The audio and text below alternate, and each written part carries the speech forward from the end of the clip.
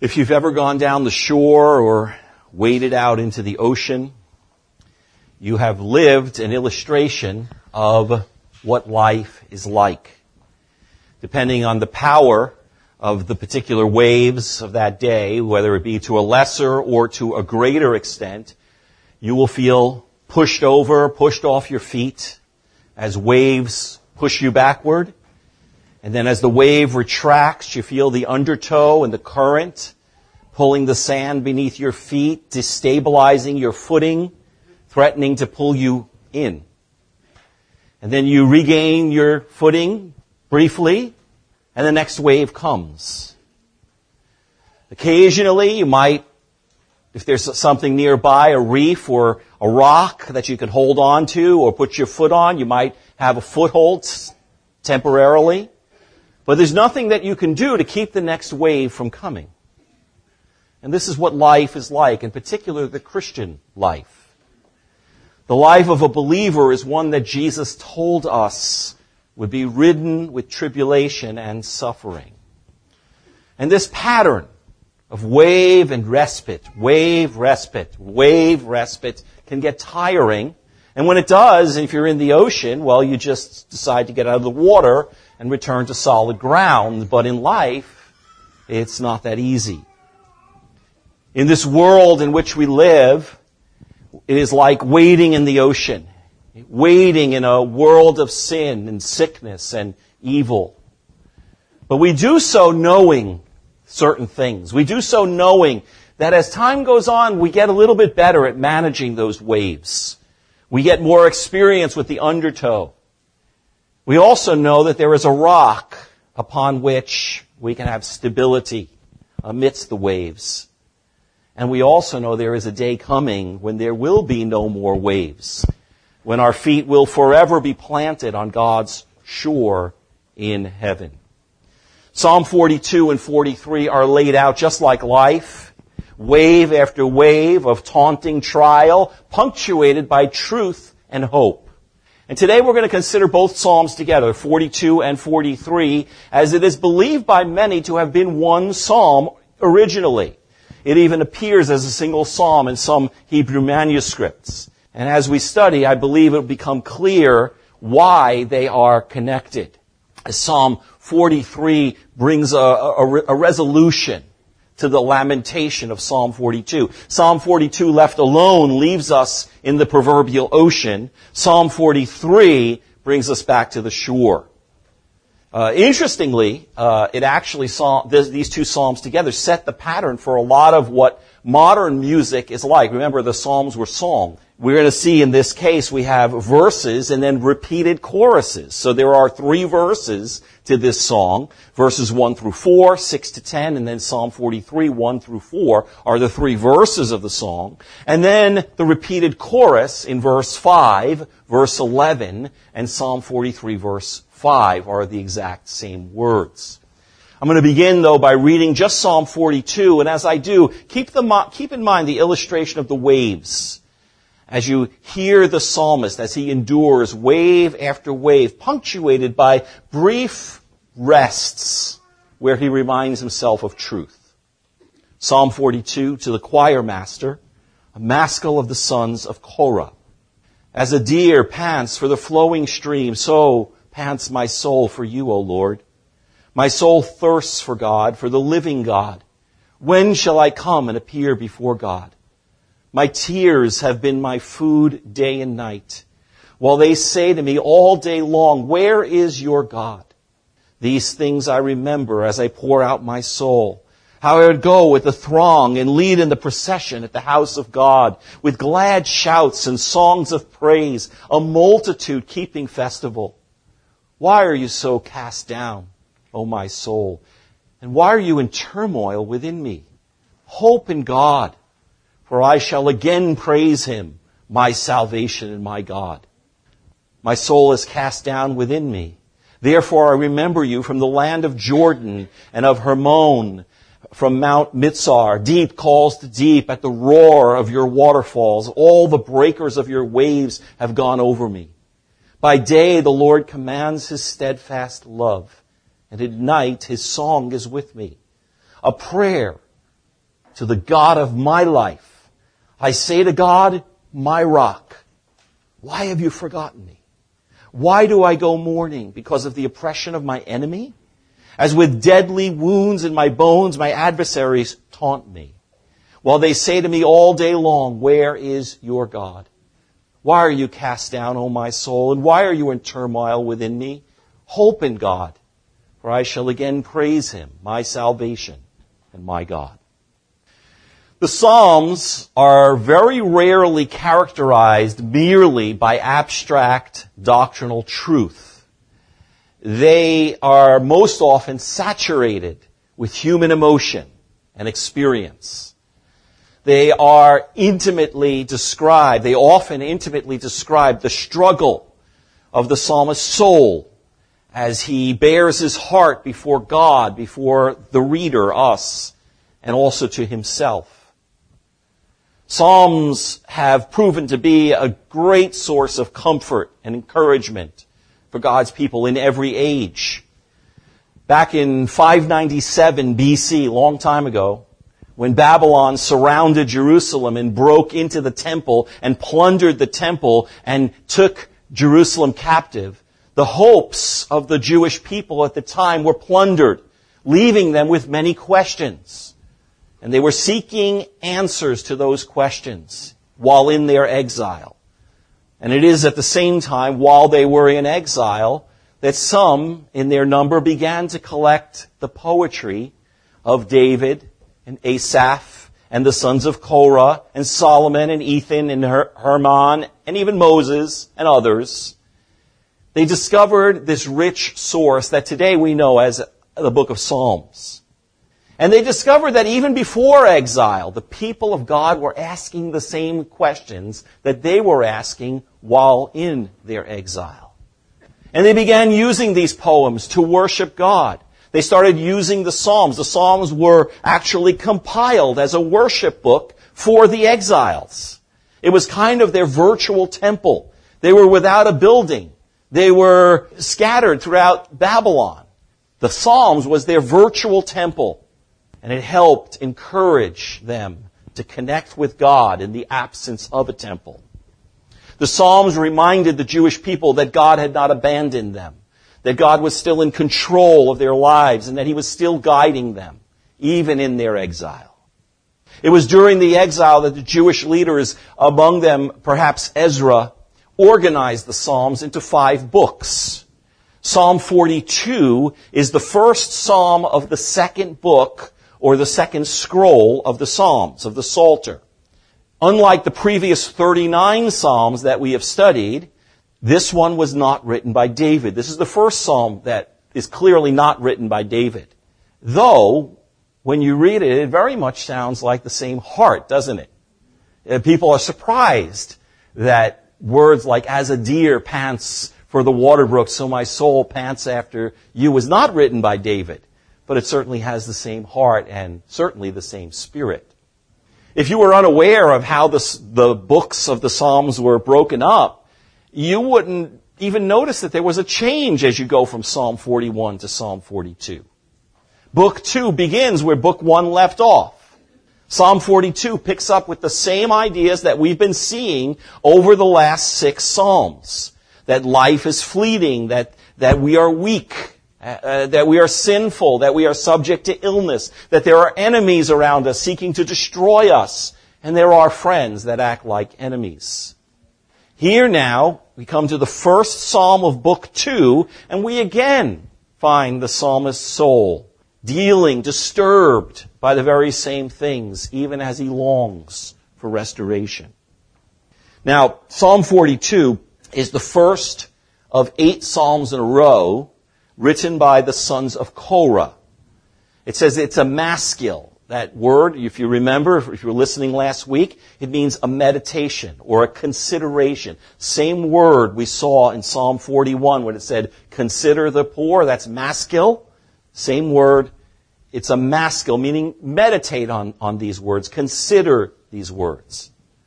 The sons of Korah, who were they? They were believed to be descendants of the same Korah who, along with Dathan and Abiram, rebelled against Moses and died in an earthquake when the earth swallowed them up during that rebellion. Korah's descendants fared a much better fate. They became leaders, they became singers, they became the choral and orchestral music of the tabernacle during the reign of David.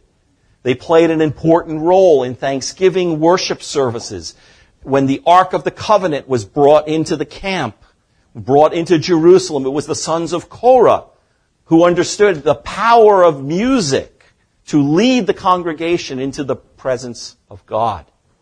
11 psalms are written or attributed to the sons of Korah, and they express a longing for God, as we see in verse 1, as the deer pants for the water brooks, so my soul pants for thee. Psalm 84 is another one. How lovely is your dwelling place, O God. That's the sons of Korah. Psalm 46, God is our refuge and our strength, our ever-present help in trouble. Be still and know that I am God. I will be exalted among the nations. I will be exalted in the earth. That's all sons of Korah.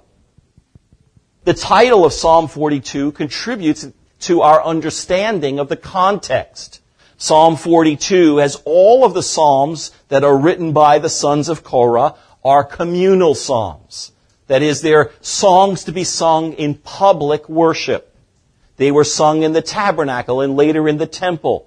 This one is particularly a communal lament. It's a lamentation song written from the perspective of Israelites who, for one reason or another, sense themselves to be far from God, or in fact are far from God. Psalms like 42 and 43 were essential in sustaining Israel during their exile later on in their history. When they were carried off into exile in Babylon, it was these kinds of psalms that sustained them and continues to sustain God's people when we feel in exile. It opens with the psalmist expressing his thirst for God. And he compares it to the way a panting deer thirsts for water brooks. And he identifies God with a specific term here, the living God. The living God distinguishes God, our God, the true God, from the lifeless idols. He sees God as his source of life, the living God. Few verses in Scripture are more beautiful than verse 1. That's why I think so many songs were written. As the deer pants for the water, so my soul pants for thee. And it reveals the heart of one who truly loves God. The verse has been used by God to awaken dead souls as they ask themselves, am I like this psalmist? Do I thirst after God? God has used this psalm to revive souls in the midst of dryness. Why is it that I no longer thirst for God? Does my soul pant for the joy and pleasure of God, or am I panting after other cisterns? The psalmist's thirst for God's presence is, as we're going to see, not referring to, at least in the original context, not referring to God's presence as that internal feeling, but rather God's presence, the presence that he's longing for is very specifically for the gathered people of God, corporate worship.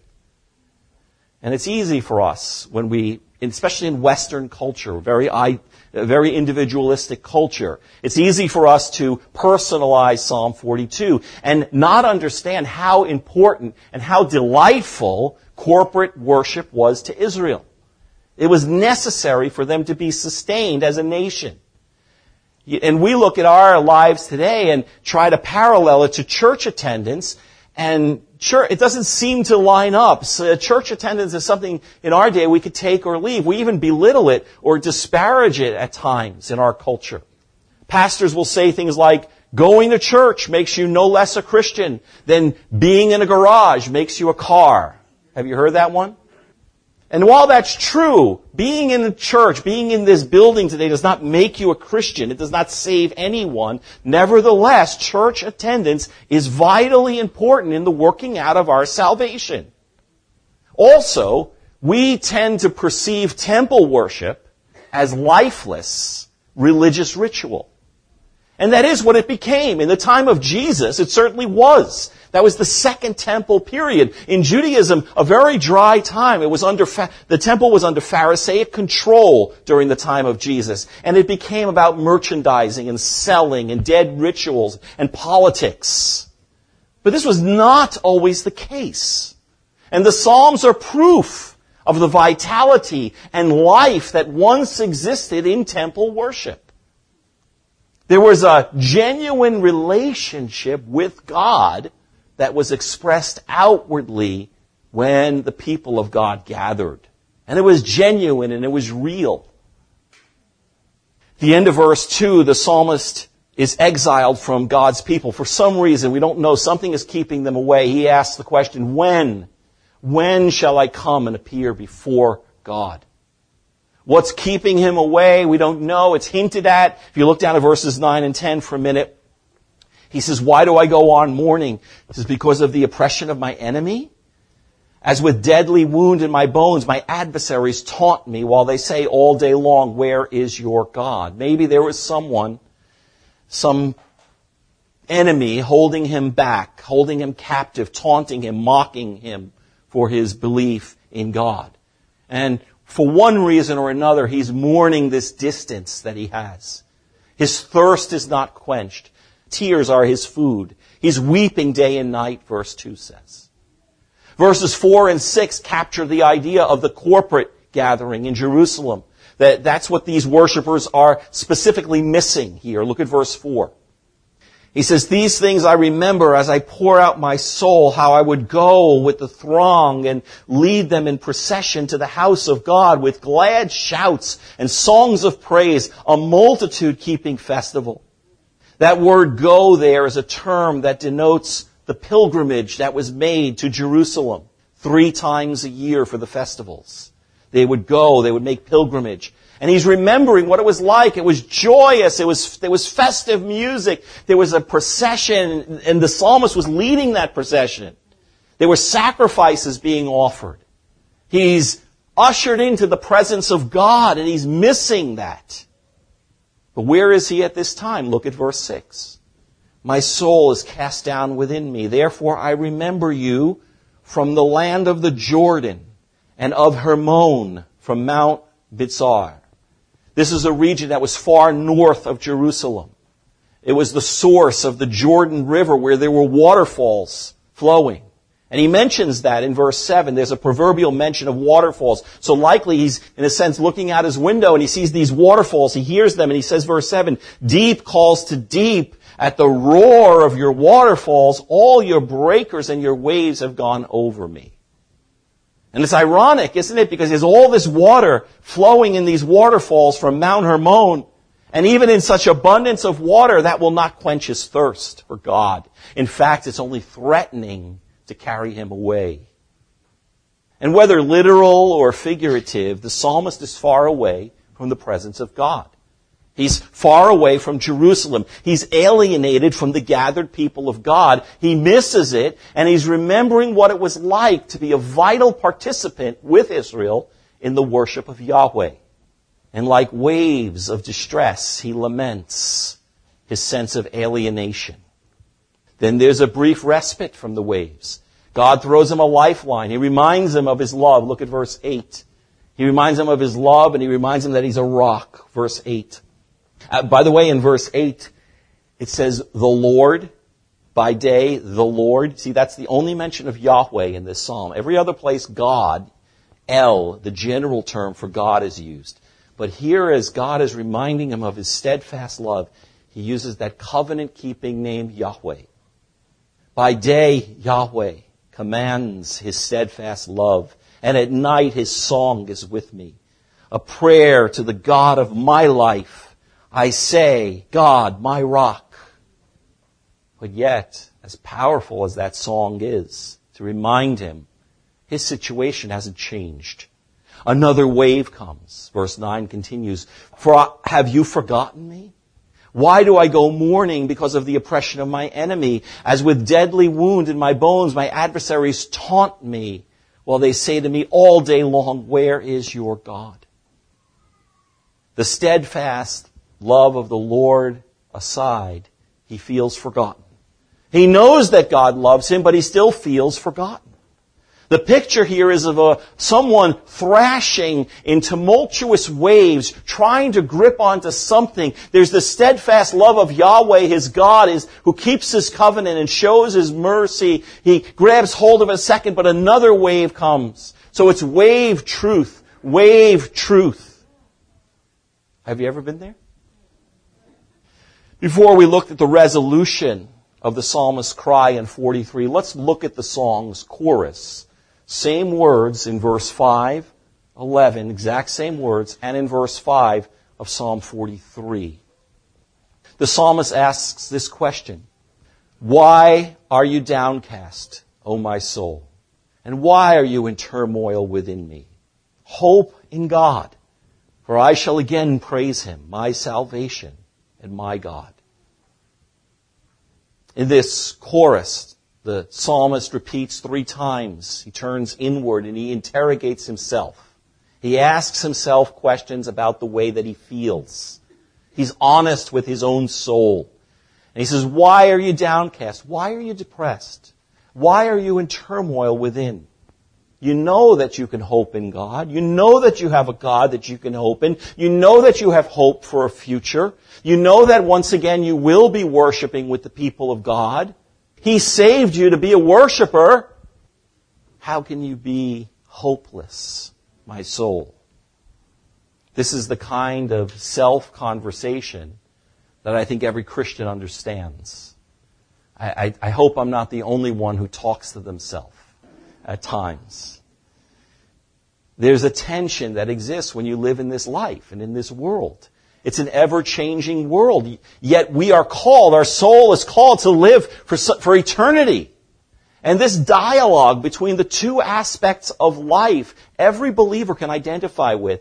The already and the not yet. We're in this world. We're called out of this world, but we've not yet seen the perfection of the life to come. As human beings, we were created by God to live in a perfect world in God's presence. And that remains the longing of our soul.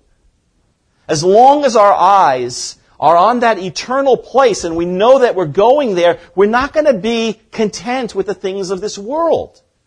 The banks of the shores of earth will always feel stormy as there is wave after wave after wave that hit us, no matter how many preachers will tell you otherwise. That's the reality of life. I believe, brothers and sisters, with all my heart that this is the normal condition for every Christian. And yes, we have joy as believers. But Christian joy is not this stoic denial of the reality of pain. We're not supposed to just pretend that everything's going to be okay when it's not okay. Yes, we live contentedly. We are supposed to be the most content people on earth.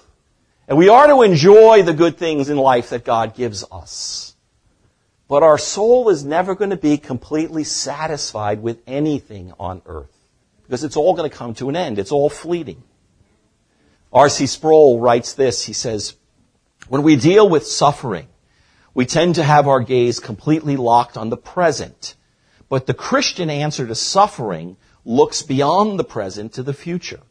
The very essence of secularism, he says, is the thesis, the hic et nunc, which means the here and now is all there is. There is no, that's the realm of secularism. The here and now is all there is. He says there is no realm of the eternal. But as Christians, we're called to consider the present in light of the eternal. Your soul was not created to be content merely with what this world has to offer. Even its most beautiful things are only shadows of the perfect that is to come. And today we live in a valley of tears. But remember, brothers and sisters, a day is coming when He will wipe away every tear. And knowing that is your respite. Even as another wave would come, knowing that He's going to wipe away those tears is your rest.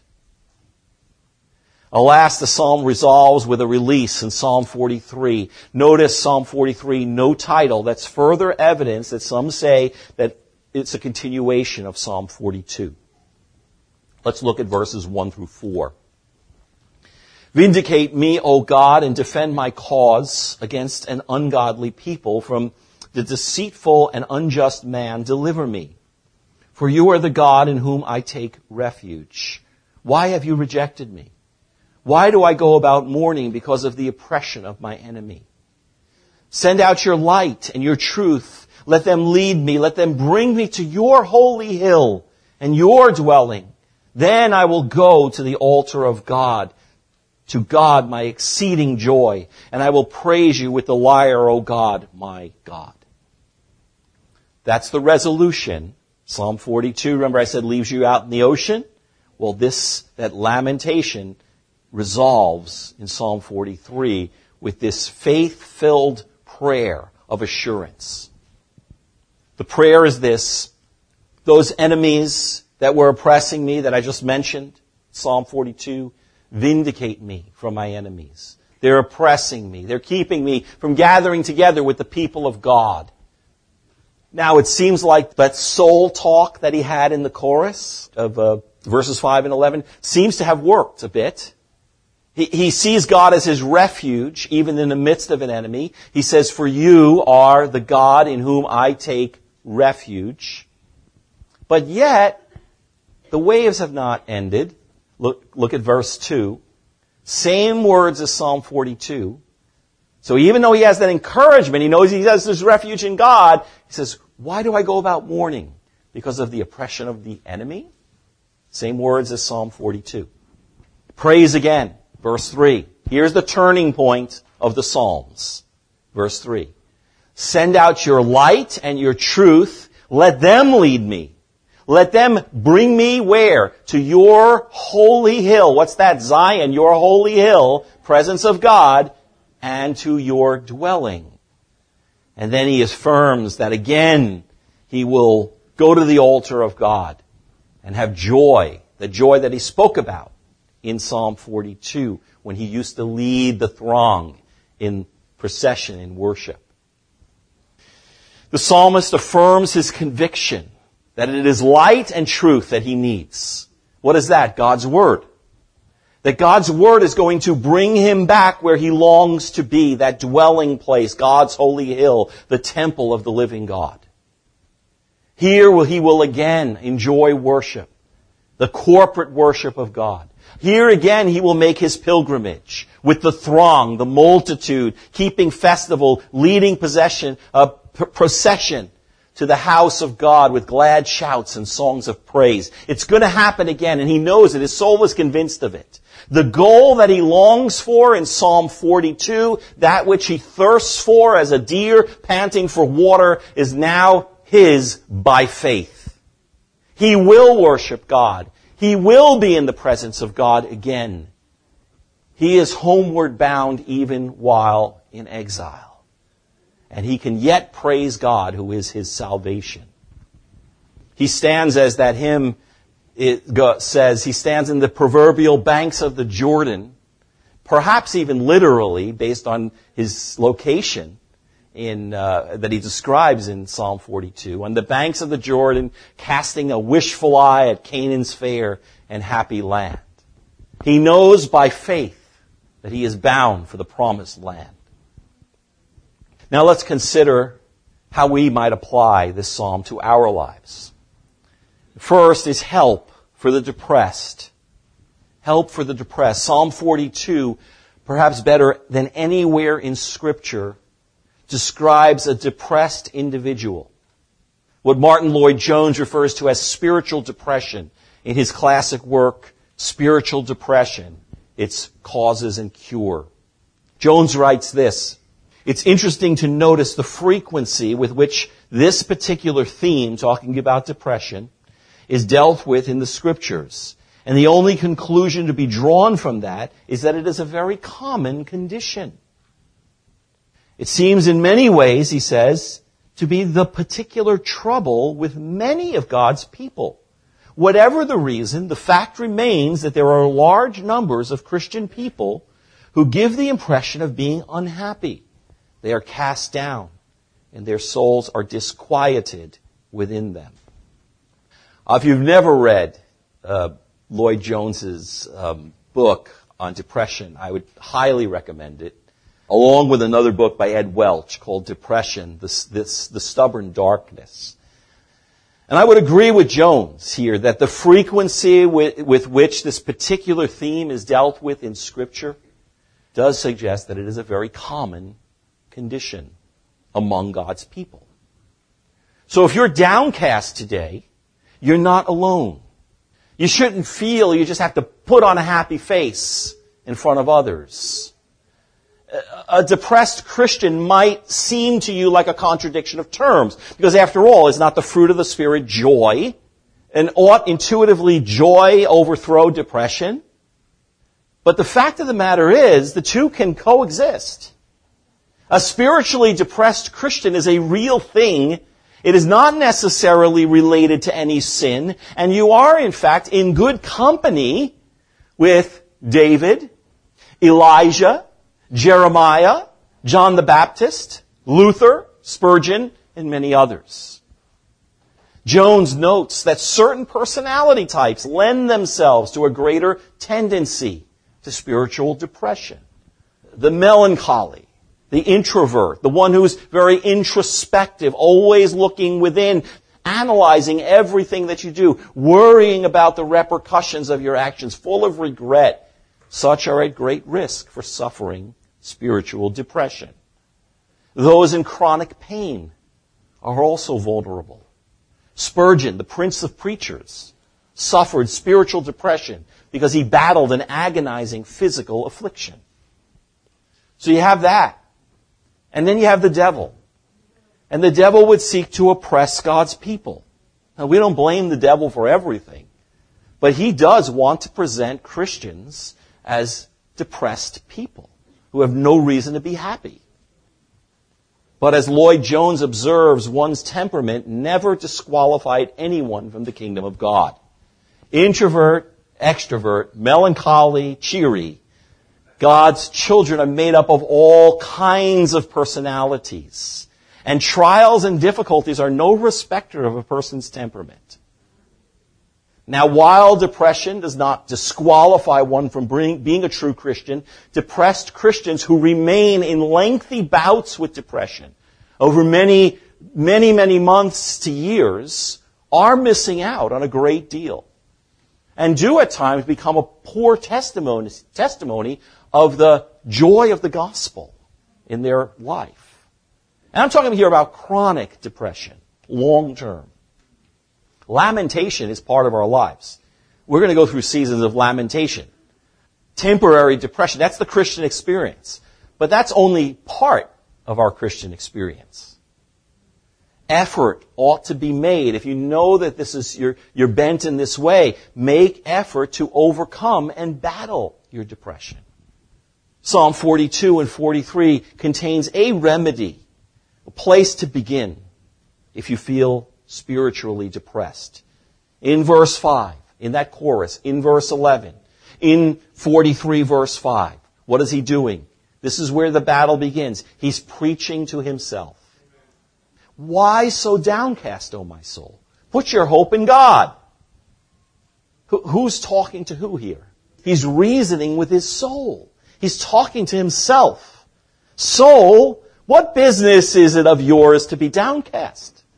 Instead of being depressed, don't you have a reason to hope in God? Do you not remember that it is He who saved you? Do you not remember what He has done for you? Do you not remember His promises? He's preaching to Himself. Have you forgotten the cross? Have you forgotten the resurrection? Have you forgotten the power of the Holy Spirit in your life? What, as Pastor Bill used to say, what do you have to be so bummed out about? That your sins are forgiven or that you're going to heaven when you die?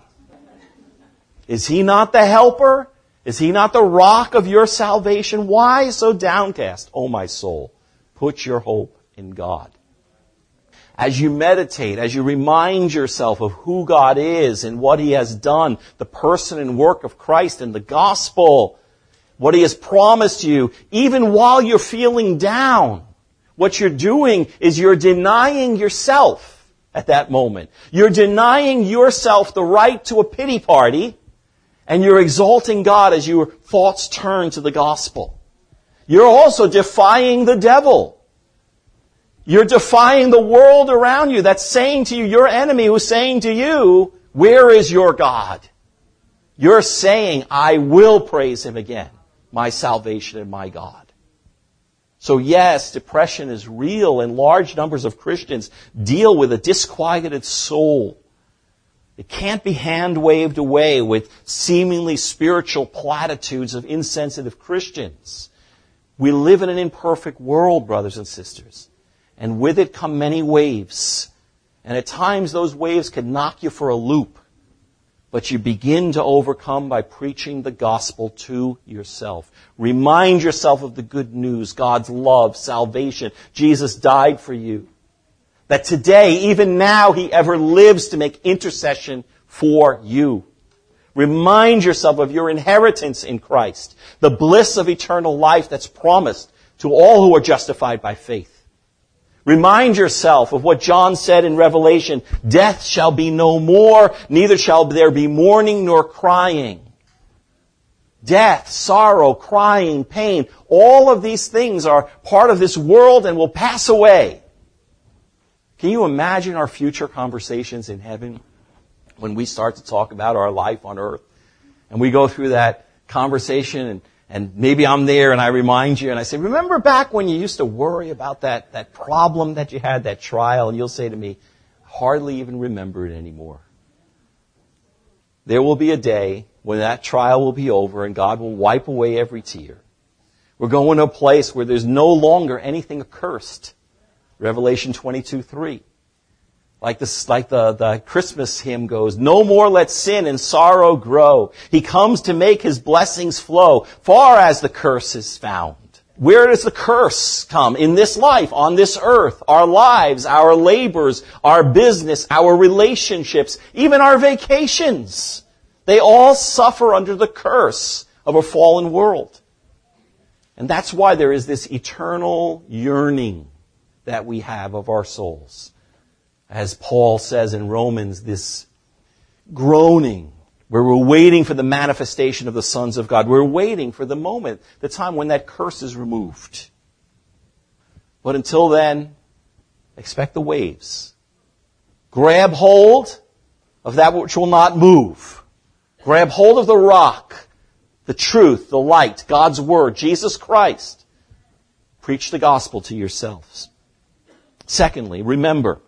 Remember God's presence in the gathering of God's people. Remembrance is the key in these Psalms. In Psalm 42 and 3, the word remember 7 times. To call on God to remember. Remember His covenant. Remember your covenant promises. Remember your promise to provide comfort and hope in the times of struggle. He remembers God's presence.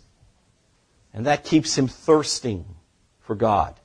He's not becoming complacent in this spiritual depression that he's in. He's not becoming complacent in his exile. He doesn't want his love to grow cold even while he knows he's in exile.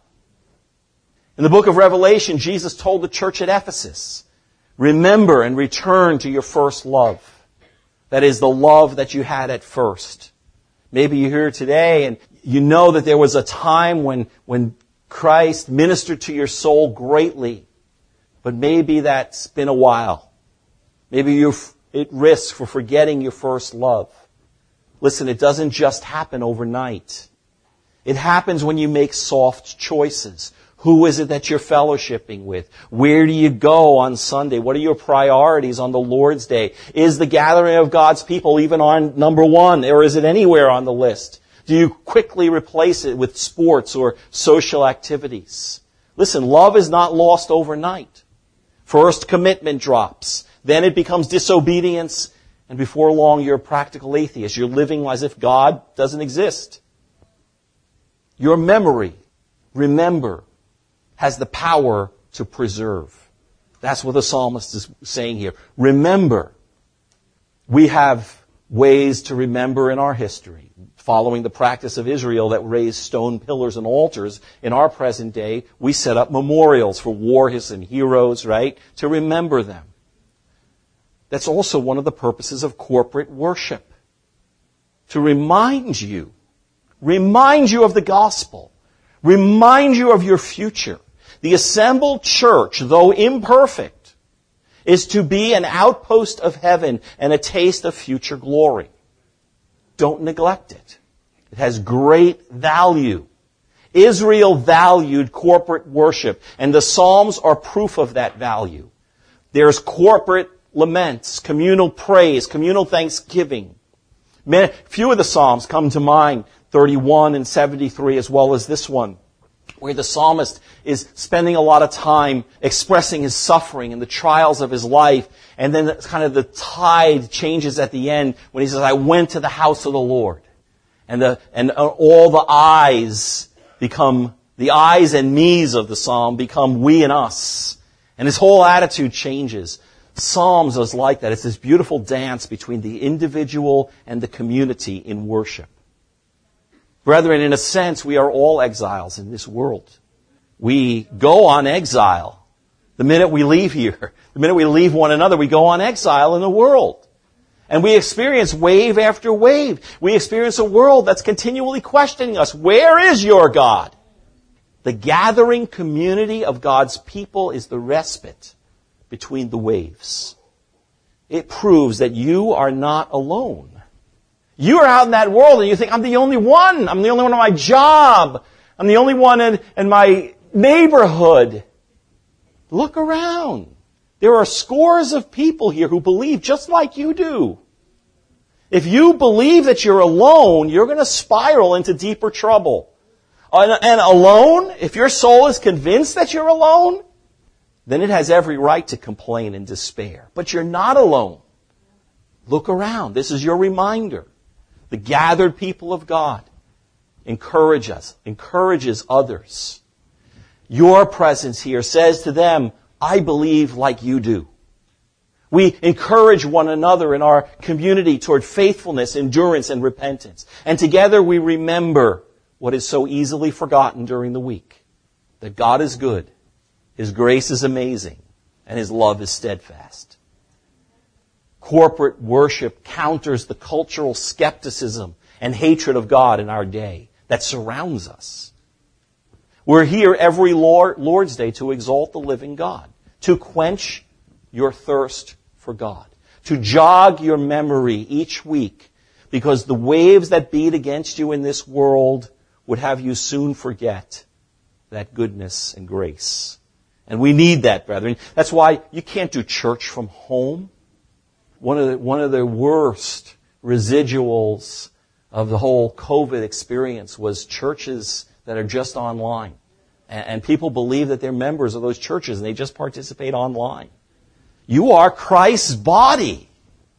And whether you feel like it or not, you are a vital part of the family of God, of worshiping believers who together are sustaining one another. And this idea stretches back to Israel, stretches back millennia, and will continue to the end of the age. So stand together with the throng of people who desire to worship God, even when you don't feel like it. Even more when you don't feel like it. One of the roles of the congregation in worship is to worship when you cannot worship. Now, I'm not saying even when you don't feel like it, come in and make believe like everything's great. Come and let others uphold your worship. When I don't feel like it, when I feel like I'm in exile due to whatever, mourning, depression, or sin, here are God's people to lift up hearts and hands. I can't do it at the moment, but here are God's people to help me. It's a disservice to your soul to stay home when you feel depressed. And listen, I'm not exempt from these feelings. There are times that I don't want to fellowship, or I want to be alone. Those are the times we need each other. Even if you feel distant or abandoned, the people of God celebrating the wonderful works of God, the glorious attributes of God, is going to renew your certainty and hope. The beautiful illustration of the coal on a barbecue, if you have these old kinds of barbecues with coals on them. If you pile up the coals, they burn, the fire burns, the coals don't burn out. They all become white and hot. But if one coal falls off the pile by itself, it starts to burn out. It becomes cold. Corporate worship is a place for you to remember the faithfulness of God, to receive the power to stand in the waves that are coming at you in the present, and to give you hope for the future, which is the third point of application. Look forward to seeing the face of God forever. You know, our little outpost in heaven here at Bread of Life is a small reminder. It's an imperfect foretaste of that which is most certainly to come. It's the highest hope of every believer, an incredible promise that you are going to see the face of God. We will be His people, and He shall be our God forever. All of our lives, we can come close to God, we can sense His presence, we can talk to Him, but we can't come face to face with Him. But if you persevere through the pain and suffering of this present world, God's face awaits you, brother and sister, on the other side.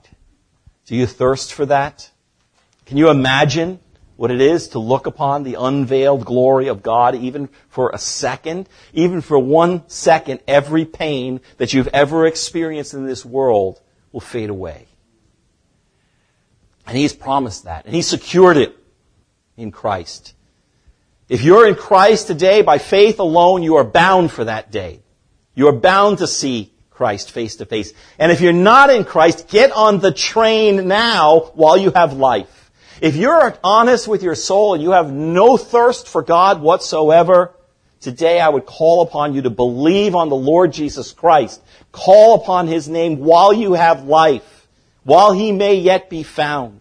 For it is only in Christ that as those waves come, waves of grief and pain that are associated with this life, will pass away forever as He makes all things